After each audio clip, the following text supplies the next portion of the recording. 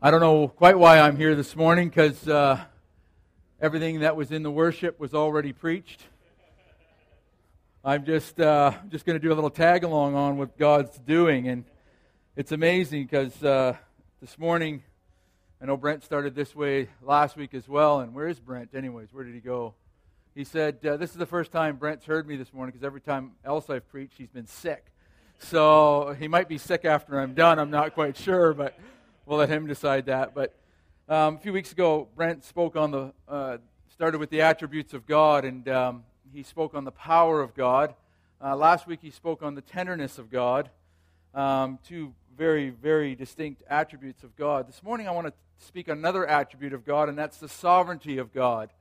And I think sometimes there's a lot of confusion that wraps itself around what does it mean that God is sovereign.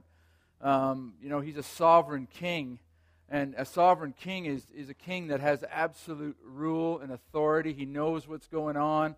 He has complete power. And so for God to be sovereign is an understanding that his sovereignty rules every part of our lives.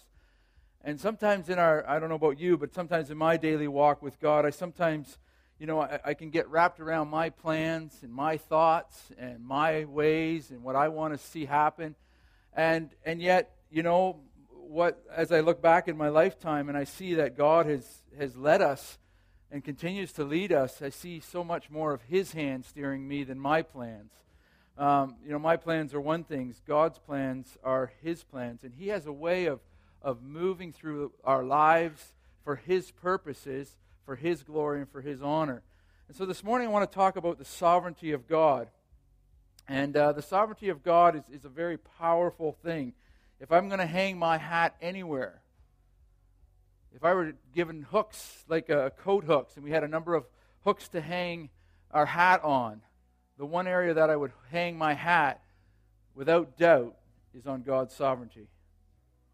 If you look through history, and I love history, and I look through history, and I've seen the times that when the world was desperate and in a desperate state, how many times God intervened with world powers and world leaders and in people's lives, and at times when things were most desperate, and God was the one who saved the world. God was the one that keeps us. God is the one that holds us. So this morning, I'm asking you to do the same thing. If you're going to hang your hat anywhere, hang it on the sovereignty of God, his absolute rule, power, and authority over this earth. And we're going to start this morning. We're going to start in 1 Peter. Before we do that, we're going to pray, and then we're going to start. So, Father, I'm just asking this morning, Lord, this is your word. Father, you wrote it. You gave it. Lord, help me to deliver it, Lord, as you would have it understood. Father, through my limited mind, through my limited voice, Father, I pray that I would be able to clearly take your word and give it to these people, to this flock here. So, Father, I'm praying. Holy Spirit, I'm praying this morning. Will you speak to us, your grace and your mercy this morning? Thank you, Lord, that you are here. Thank you that you are sovereign. Thank you, Holy Spirit, that you are in this room. And, Lord, that you are here. Help us to understand more and more of who you are. In Jesus' name.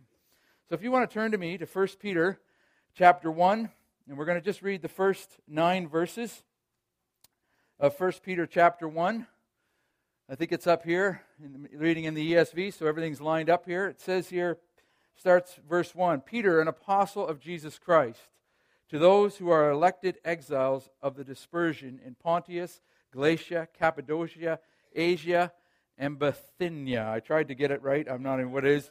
It's a province. It's a territory that Peter is writing to. According to the foreknowledge of God the Father, in the sanctification of the Spirit, for obedience to Jesus Christ, and for the sprinkling of his blood, may grace and peace be multiplied to you. Blessed be the God and Father of our Lord Jesus Christ. According to his great mercy, he has caused us to be born again to a living hope through the resurrection of Jesus Christ from the dead, to an inheritance that is imperishable, undefiled, and unfading, kept in heaven for you, who by God's power are being guarded through faith for a salvation ready to be revealed in the last time. In this you rejoice, though now for a little while, if necessary, you have been grieved by various trials, so that the tested genuineness of your faith may more precious than gold that perishes though it is tested by fire, may be found to result in praise and glory and honor at the revelation of Jesus Christ. Though you have not seen him, though you have not seen him, you love him. Though you do not know him, you believe in him. Rejoice with joy that is inexpressible and filled with glory, obtaining the outcome of your faith, the salvation of your souls. I'm just going to start this morning with the first two verses. If you were to take the first two verses of Peter's writing here, it really sums up all of our lives. We're going to go through the first 9 verses, but we're going to just focus on the first 2 verses. And we're going to start with Peter's opening line. It says, Peter, an apostle of Jesus Christ. We have to understand that it is not Peter that is writing this, that the Word of God has been inspired by the Holy Spirit, spoken through his apostles and prophets for us. So it is actually Jesus Christ. Peter is an apostle of Jesus Christ. What does it mean to be an apostle? An apostle means one who is sent or messenger. In earlier times, the king would send messengers out, and if there was a battle going on, the king would give his battle orders to messengers. And messengers would run. This is before the days of internet and wireless and all of this stuff. And a messenger would take that message and he would run that message to the battleground. And the generals on the battlegrounds would receive the king's orders as if it was the king himself speaking. These were words that the king had spoken. These are words that the king of the land, the sovereign king of the land, would give his generals. And the battle plans were laid before them. And so Peter is doing the exact same thing. It says he is an apostle of Jesus Christ. If we don't receive this word this morning as if it is Jesus Christ, the eternal King of Kings, speaking, we will have missed it. We will have missed the thing that God wants to speak to us this morning, the truths of the Word of God. One of the things about the Word of God is sometimes we get locked into this idea that if I believe it, then it becomes true. If I believe it, the Word of God will then become true. Can I tell you this morning that the Word of God is true whether you believe it or not? Can I tell you this morning that I met people and say, well, I don't believe that, as if their unbelief somehow negates the Word of God. It negates the fact that it's true. It doesn't. The Word of God is true whether it is believed or not by you. Our responsibility is to believe the Word of God. It is true. So the words that we're speaking this morning come directly from Jesus Christ. When Peter opens it up, he says, Peter, an apostle of Jesus Christ. It's not just a nice line. It's not just an introduction that you have to go through. It's not just a formality. He's trying to speak truth. He is a representative, a messenger of Jesus Christ. We have to receive this word as if Jesus Christ himself is speaking to us. The words that are laid out in the next few verses are all true because Jesus spoke them. He is the eternal King of Kings. He is the sovereign King. And so everything is laid out before us, coming directly from the throne. And then Peter takes the next 2 verses, or the part of the next 2 verses, and he starts. And you wonder, why does he choose the words that he's choosing? But if you follow through, it says, to those who are elected exiles of the dispersion in Pontus, Galatia, Cappadocia, Asia, and Bithynia, however you say it. These are provinces, or these are territories that Peter had influenced. These are territories that the church after Pentecost, that the believers spread out to after Pentecost. They went back home after Pentecost. And he chooses these words. He says, to the elect exiles. And we're going to start with that word elect. We heard it this morning. Gary talked about being chosen. And this is a controversial thing as well in a lot of Christian circles because they don't understand, people have not understood the Word of God, that we don't choose God, God chooses us. We are chosen by God. We are elected by God. We didn't find God, God found us. In other words, He looked down from heaven and He said, this one is mine. And so He could say to a Brent Smith, He says, this one is mine. I've chosen him. Take your name and say, I've been chosen by God. In Christ Jesus, you have been chosen. So you have been elected. This is really important to understand because sometimes the enemy comes in and he tries to tries to dissuade us from the fact that we're sons and daughters of the living God. He tries to take that away from us and say, well, did salvation really happen? I know that, it says God loves you, but does he really love you? Look at your circumstances right now. You're in a tough place. Does God really love his children when they're in hard times? And sometimes we begin to believe it in our hearts. We say, oh yeah, does God really love me? And we have to begin to fight the enemy because we haven't understood the Word of God. The reality is, in Christ Jesus, you are chosen. It wasn't that you chose God, God chose you. And then the next part of the verse, he says, you're elected exiles. And this is another word that you wonder, why does Peter call them exiles? Most of the people that Peter was speaking to in these regions were actually Gentiles. There was a few Jews that were dispersed, but this was before the massive persecutions took place after Nero. And so most of these people in these regions were actually Gentiles. They weren't in that class of exiles that happened after 70 A.D., that the church, the Jews were dispersed after Jerusalem was destroyed in 70 A.D. This is before that. And so this group of exiles that Peter is talking about were not part of the Jewish community. Some of them may have been, but most of the people that he's talking to are Gentiles.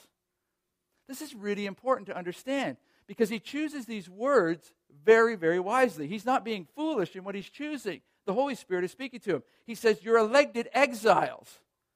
Okay? Well, exiles, what's an exile? An exile is someone who has been taken out of their country and forced to live somewhere else. They're not living in the country of their birth. They're living away from where they should normally be. They're in foreign land. Abraham was an exile living in the land of Canaan.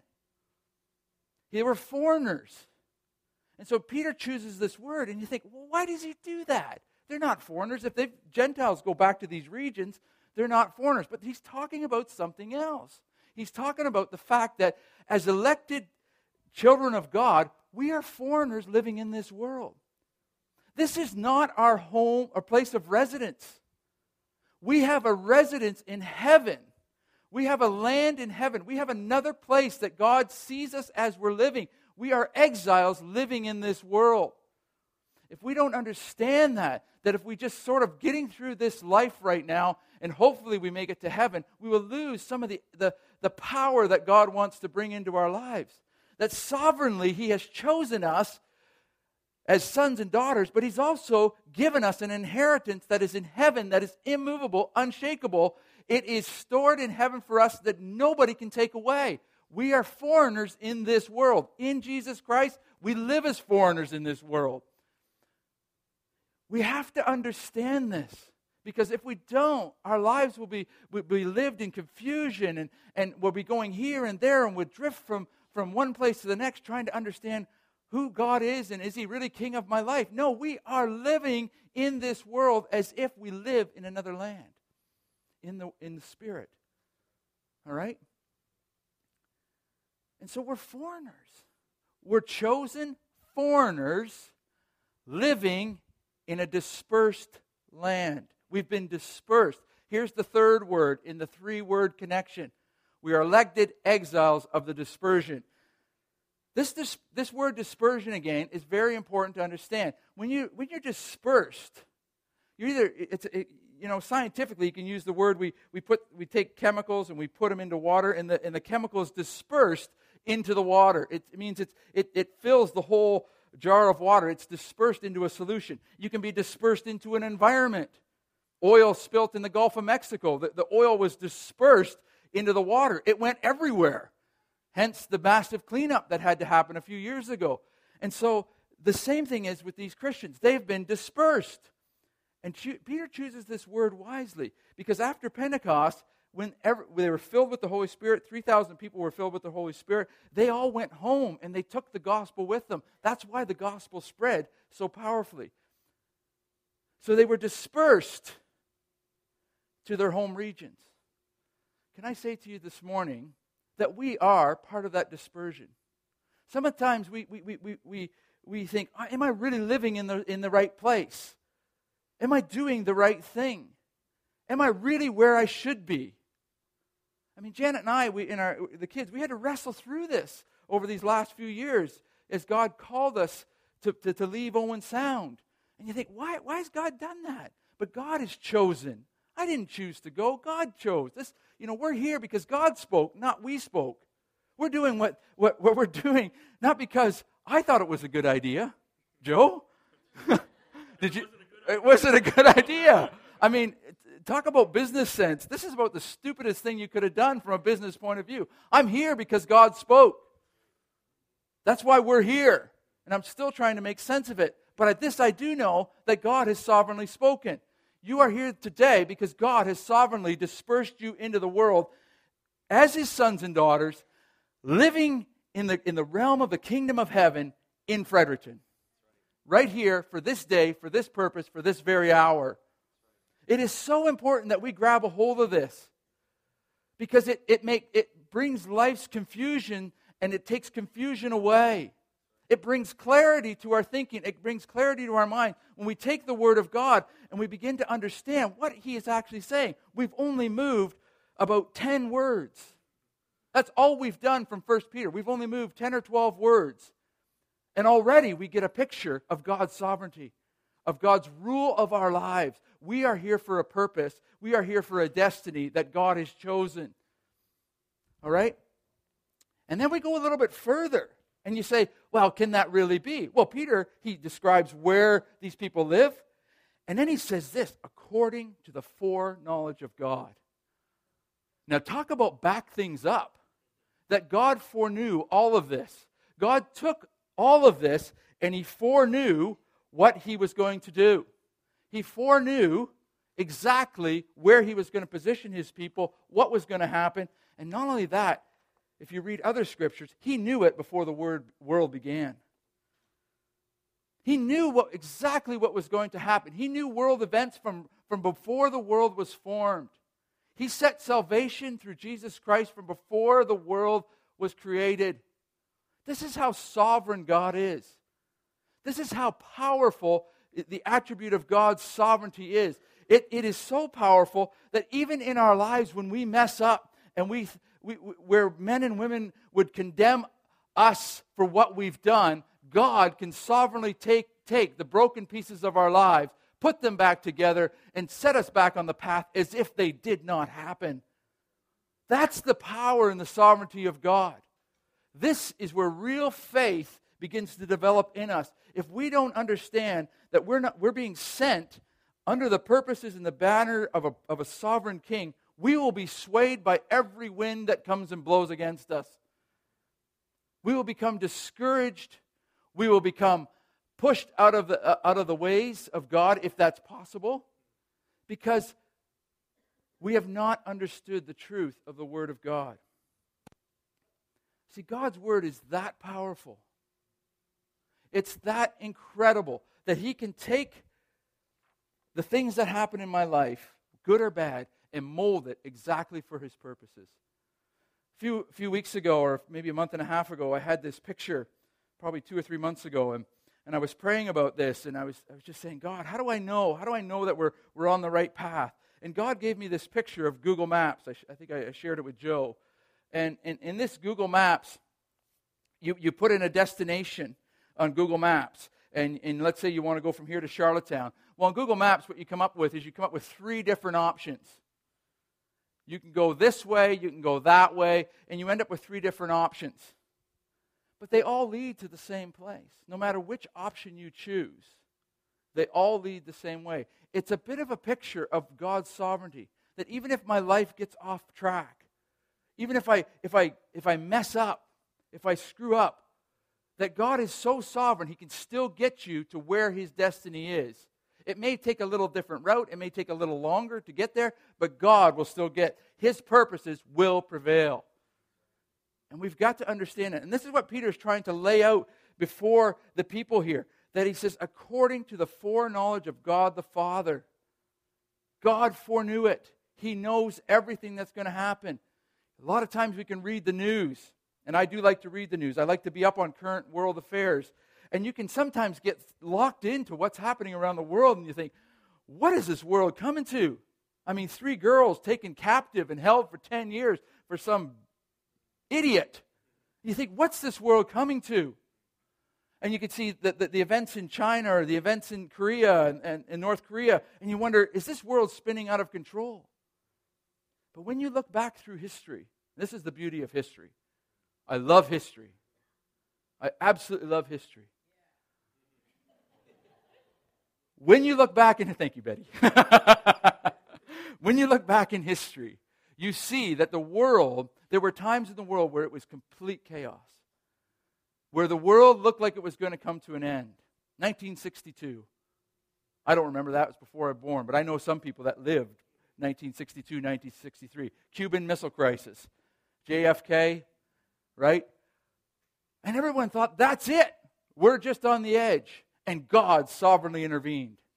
It wasn't that JFK, he gets all the credit for it, that somehow he did, he was the one that held tight and therefore he's the big hero. And it wasn't JFK. God used John F. Kennedy for his purposes. God was in control, not JFK. But all you hear is about this John Kennedy, President Kennedy, that he was this great hero. It wasn't him. It was God. It was a Father in heaven who was looking after the affairs of this earth. The time had not yet come for Christ to return. Therefore, the world will continue because he dictated it. That's what it means to be foreknown by God.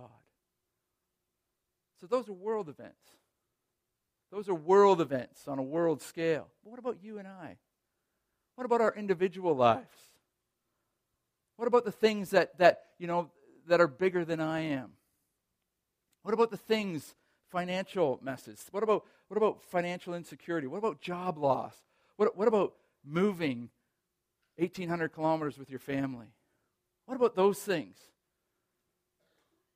How does it work with those things? Is God really in charge? I mean, God sees the big picture. Maybe he's in the big picture. Maybe he's somehow, he sees the big events and he sees the big leaders, but does he really see me? Does he see me and my circumstances? Well, I believe he does. I'm just going to skip back because I'm going to come back again to the sanctification of the Spirit. But right at the very end, right at the very end of verse 2, he says this: "May grace and peace be multiplied to you." Peter has given his introduction to the letter. He's laid out the foreknowledge of God. He has laid out that they are chosen by God. He has laid out that they're exiles living in this land. And then he says this: "May grace and mercy be multiplied to you." It's really interesting that he uses the word multiplied. It doesn't say that the word, "May grace and peace therefore be added to you." He uses the word multiply to you. And you think, well, maybe I'm pulling at strings here. Well, maybe I am. Listen, can I tell you right now that grace and mercy are already working in your life ahead of you, not added because of your obedience. Can I tell you that grace and mercy is working through your circumstances right now, wherever you are, prior to it being multiplied to you? God's sovereignty is so great that even in the hardships of life, even in the difficulties of life, in the uncertainty, grace and mercy are there for you. And Peter says, be multiplied to you, as if to say, it's being multiplied. It's being added to what's already there. It's not that you don't have it ahead of time. God's grace and mercy, the very fact that He's chosen you prior to the world being formed, is grace and mercy riding into your life already. That personally, it affects you. God doesn't say, may grace and mercy be added to world leaders. He brings it right home to you. He says, to you, as if He was individualizing it. God's grace and mercy is working in your life. His sovereignty, that's what it is. His sovereignty is the grace and mercy that He's giving to you. He personalizes it. He uses the word you. He multiplies it to you. It's as if He's speaking. Jesus Christ is speaking to you individually this morning. Not world leaders, not world events. He's speaking to you this morning. He personalized it. He says, may it be multiplied to you.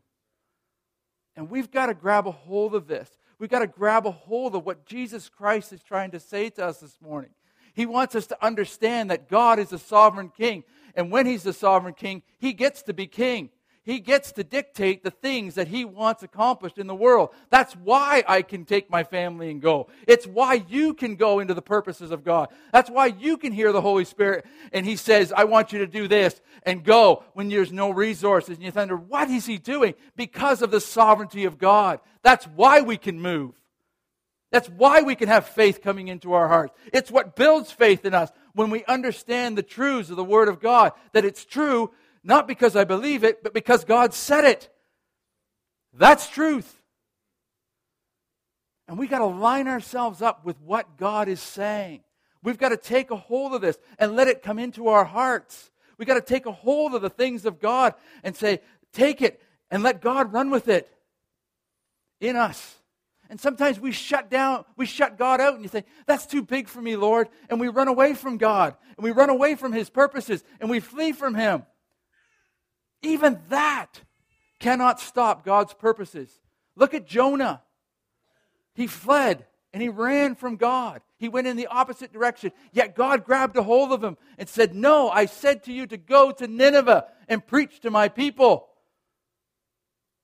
And God caused a great big whale. And some people think, oh, it's just a tale.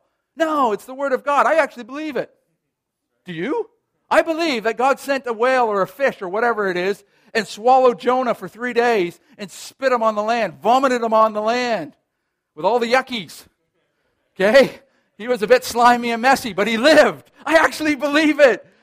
Why? Because the Word of God says it. It says it. He's not trying to play games here. It's true because He said it. Gary read that this morning. It's true because Jesus said it. That's what makes it so incredible. I call you friends, He says. Jesus is the one that spoke it. And we got to grab a hold of it. And we got to believe it because it's true. Because it is true. And so God says, Peter says to us, Jesus says to us, may grace and mercy be multiplied to you. Do you realize in the next few verses, there are 12 things that are true, and I'm not going to go into all of them, but I'm going to rhyme them off really quick. Okay? From 1 Peter 1, verse 3 to 9, there are 12 truths that God speaks to us out of His sovereignty and out of His lordship of our lives. The first one is that we are born again. The second one is we now have a living hope. He says a living hope. He doesn't say a dead hope. Who hopes for what is dead? No, our hope is living. It is alive. Number 3, we have been given an imperishable inheritance. An inheritance that is imperishable.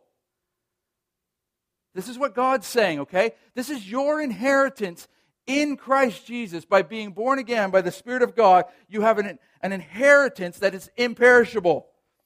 This inheritance is kept in heaven without any chance of fading, remaining undefiled. In other words, it cannot be spoiled. The enemy cannot take away what God has said for your life. Your inheritance is locked as good as gold in heaven. It cannot be touched. It cannot be fading. It cannot disappear. It is undefiled. Remember, this is Jesus speaking, okay? This isn't nice words that Peter is speaking. This is Jesus speaking. Number 5, we are guarded by God's power through faith. God is guarding us. We have been guaranteed salvation being revealed as we live in the last time. We can rejoice in this salvation regardless of the suffering and various trials. Our faith is being tested as genuine before God, making sure that it's the real thing. You know, I don't want to end up in heaven and stand before God someday and find out my faith wasn't genuine. God doesn't want it either.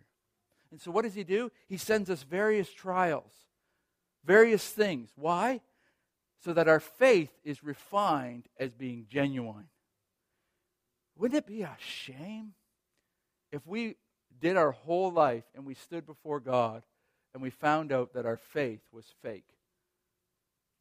That we lived and did things for God to find out that it was of no value. That's a sad thing. Yet God says here it's being tested before God to prove that it's genuine. In other words, before we even get there, God is refining it so that that doesn't happen. That's love, isn't it? That is love. The love of a father making sure that when we stand before him, it's done. Our faith is bringing praise and glory and honor to God. Number 10, in spite of not seeing Jesus, we can believe him by faith. Number 11, we are obtaining the outcome of our faith, the reward of our faith. And number 12, we have obtained the salvation of our souls. There are 12 things in those 6 verses that God speaks to us about who he is and what he's doing. They're truths of the Word of God. We've got to grab a hold of them. Now, here's the thing that I want to do this morning. I want to come back to verse 2, okay? And I know my time is running out. We've got to do communion, so I'm going to do this really quick. I want to come back to this thing, this phrase afterwards. If you go back to verse 2, it says, according to the foreknowledge of God, in the sanctification of the Spirit. I want to take you back there for a minute, because I skipped over them, but that was completely intentional. In the sanctification of the Spirit, for obedience to Jesus Christ, for the sprinkling of his blood. I intentionally skipped over it, because I want to come back to it. All right? When we hear the Word of God, right, sometimes it's great, we're in the room, and we're excited, and we feel the power of God, and yet when Monday morning comes, we may still have a little bit of it. By the time we get to Friday, we've lost everything, and we're wondering, how did we get to this place? Have anyone else experienced that? If you're honest, I bet you every one of us, we're excited Sunday morning, or we're excited at some conference, and we get pumped, and the Holy Spirit's moving, and all of that, and by the time we remove maybe 5 days, maybe 2 weeks down the road, we've kind of lost it, haven't we? If you're true, okay, come on now. Walk with me. All right, there we go. I'm seeing more hands. There are those who are honest. There are those who need to work on that honesty. All right. It's true, isn't it? It happens to us, right? It happens to all of us because we're human. We hear these things and we think, does it really apply to my life? Can I give you a tool this morning? I'm a carpenter, okay? I love tools. When I see a good tool, Tim, you can relate to this. You see a good tool, and you know that tool is specifically made for a purpose, and you know that you've got to do this. There's nothing like buying a tool that works for that purpose, right? It just simplifies a whole lot of things. I remember for years, I'm just going to detract a little ways, but I used to have to make these really tough cuts, and I had to do it with a handsaw, and I had to be really careful. And then there was the day that Fien, or Fine, whatever, they're a tool company, came out with these little cutters. They were electric cutters, and all they did is vibrate back and forth. They had little teeth on it, and they worked incredibly well. I was the first one in Owen Sound to buy one. I went in, I said, what's this? They were at Murray's tool sharpening in Owen Sound, and he had just gotten them in, and I looked at it, and I said, what's this? He said, we just got them in. He says, they're new. And I looked at it, and I thought, I can use that. And so what did I do? $400. I bought it. And you know what? I ended up having 3 of those. Every day that tool came out of the van. When I was doing stairs, there wasn't a day when that tool did not come out of the van. I still use it. We used it at Gary's the other day. It's such an incredible tool. It's a perfect tool for those impossible cuts. It just works. Can I give you that this morning? Can I give you that tool from the Word of God this morning? Can I give you something out of the Psalms that David wrote to help us, to keep us on track so that 5 days from now you don't lose this? If you go to Psalm 62, and we're going to be talking just quickly about the sanctification of the Spirit, all right? In Psalm 62, and Dave, have you got it up there? I did tell Dave this morning, but I'm not sure if he... We're just going to do the first few verses, okay? It says there, and we're just going to read them quickly, for God alone my soul waits in silence. From him comes my salvation. He alone is my rock and my salvation, my fortress. I shall not be greatly shaken. How long will you attack me, O man, to batter him? like a leaning wall or a tottering fence. They openly plan to thrust him down from his high position. They take pleasure in falsehood. They bless with their mouths, but inwardly they curse. For God alone, O my soul, wait in silence. For my hope is from him. He is my rock and my salvation, my fortress. I shall not be shaken. On God rests my salvation and my glory. My mighty rock, my refuge is God. John Piper writes in I can't remember what book it is, but he talks very openly about ministering to our own hearts. It's like preaching to our own self. Doctors, psychologists, and psychiatrists have told us over the years that those people who talk to themselves usually are crazy. I'm crazy. Because you know what? I talk to myself a lot. It's just the way I operate, right? It's my motive. Quite often you'll hear me when I'm thinking, I'm talking because I'm an external processor. I'm not crazy, actually. Maybe some of you think I am. But it's a way of communicating. Can I say to you this morning, it's like a tool in the toolbox? Can I say to you this morning that we've lost something in our modern world with all of our technology and all of our iPods and our iPads and our iTunes and all of this, that, we've lost something? The early church didn't have what we have. They heard a message, but they only heard it once unless it was told again out of the mouth. But they had to take a hold of what was spoken to them, and they had to minister to their own hearts. David, in the Psalms, if you read this psalm, it says here in verse 5, he says, look at this, he says, "For God alone, O my soul, wait in silence." David is actually speaking to his own heart. He's taking the truth of the Word of God. He says, He's my rock, He's my salvation, and he's speaking it to his own heart. He's taking the truth of the Word of God and he's ministering truth into my own heart. And we get so distracted in our lives. We have become a distracted people. We've got media, we've got news, we've got instant Twitter coming at us. We've got all these things coming at us. And I struggle with this myself. But one of the things that I'm learning to do is to take the Word of God and speak it to my own heart. It's like I'm preaching it to myself. It's like I'm saying, "Oh, my soul, wait for God. Wait for God. Wait on Him. He alone is my rock and my salvation." It's like having a tool in your tool belt that is just absolutely perfect for what you need. And God has given it to you. God has given it to us. He's given these truths. He's given us 12 things in 3 verses. He's laid out, like, how many truths has He laid out in 1 Peter chapter 1, just verse 1 and 2, about who He is and the sovereignty of who He is. And we could take that and say to my heart, "Oh, my soul, trust in a sovereign God. Trust in His abilities.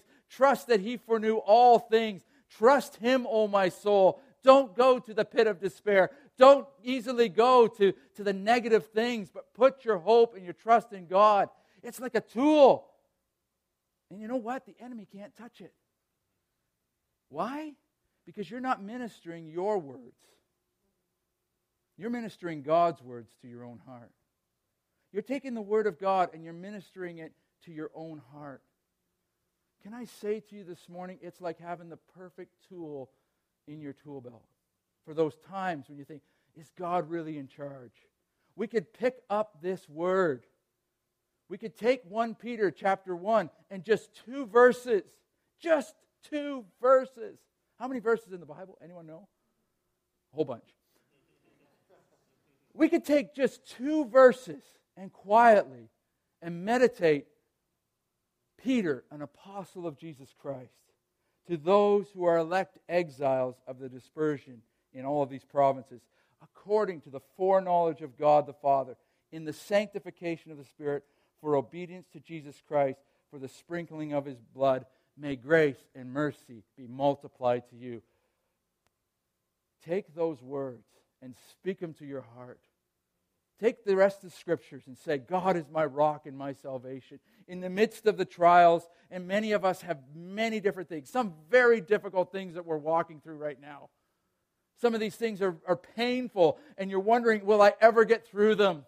Will I ever get beyond them? Take the Word of God and minister to your own heart.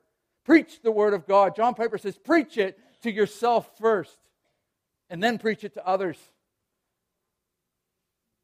Preach it to ourselves first, the truth of what God's Word is. And sometimes we're just, I got to hear a message. I got to go get a sermon. Nothing wrong with it. Please hear me. Or I got to watch this video, or I got to hear what this guy has to say. No, take the Word of God yourself and preach it to yourself. And let the Holy Spirit speak to you about what He wants. There are so many truths, an inheritance, untouchable, undefiled, stored in heaven for you and for me.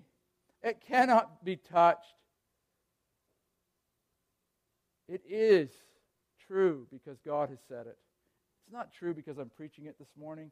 It's true because God said it. I'm preaching it because God said it. I'm not taking words or nice thoughts. These are kind of, fairy tale kind of thoughts. They warm my heart and make me feel fuzzy all over. No, these are truths. Truths that we got to grab a hold of. Truths that we got to hold in our hearts. Precious gold. This is the Word of God for us this morning. Paul understood this truth. If you read the story of Paul, and I'm just going to finish up with this. He writes in Ephesians chapter 2. Just quickly, let's bring it up here.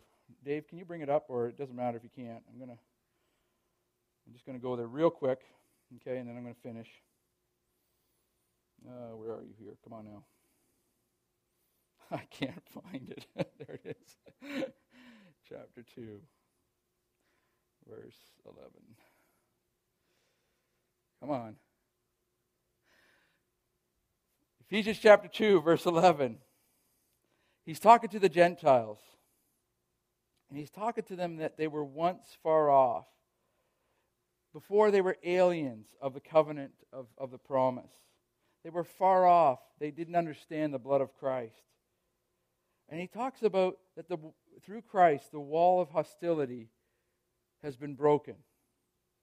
And in verse 19, he says this, and I want to really, 19 through 21, he says this. He says, so you are no longer strangers or aliens, okay? So he's talking about strangers and aliens here. We're talking about the church, all right? We're not talking about this world. I started off saying that we're strangers and aliens of this world, but in the church, we are no longer strangers and aliens to God, okay? That in God, we are now known, okay? The world may think we're crazy, but God doesn't. Okay? The world may think we're kind of funny, but God doesn't. Okay? We are His sons and daughters. So we are no longer strangers and aliens in terms of God. So make sure you get the distinction here. Okay? We're talking about the kingdom of God now. We're talking about the church. But you are fellow citizens with the saints, members of the household of God, built on the foundation of the apostles and prophets, Jesus Christ Himself being the cornerstone, in whom the whole structure, being joined together, grows into a holy temple in the Lord. If we understand what the process of what I'm just talking about in these last minutes, that in the sanctification of the Holy Spirit, the outcome of being sanctified in the Holy Spirit is that we are growing into, all right at the very end there, he says, we're growing into a holy temple in the Lord. In other words, our lives are growing. Our lives are going somewhere. If something stops growing, what does it mean? It's dead. It's only got one destiny, and that's down, doesn't it? If a tree stops growing, it may take it a while, but it's dead, isn't it? It will eventually just come to the ground and it will go. No, but our faith is growing. In Christ Jesus, our faith is growing. Out of Ephesians, Paul is talking to the Ephesians. He says, you're growing into a holy temple in the Lord. In Him you are being built together into a dwelling place of God by the Spirit. Right at the very end of verse 22. He says you're being grown into the dwelling place of God in the Holy Spirit. Grab a hold of this morning.